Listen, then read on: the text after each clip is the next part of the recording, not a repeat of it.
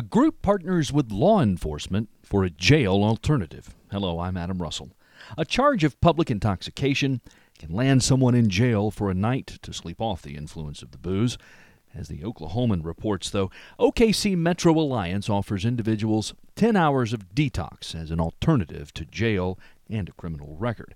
It's called the Public Inebriate Alternative, or PIA for short, and it's blessed by the Oklahoma City Police Department. The PIA's executive director, Shalmila White, says the PIA provides a safe environment for those who've had too much to drink to come in and calm down. White adds nobody knows you're in the facility unless you tell them you're there. There's no record, no fine or fees. You don't even have to see a judge once you're released. You just do your 10 hours, and then you're free to go. Those who were brought to the PIA are given a blanket, a cot, and also a hot shower, some water, and a meal. White says that she instructs her staff to treat everyone the way they would want to be treated if they were in the same position. The PIA provides showers and washes clothes, too, all in an effort to have clients leave the facility clean. Organizers determine many clients, though, need somewhere else to go after those 10 hours of PIA, and that's where First Step comes in.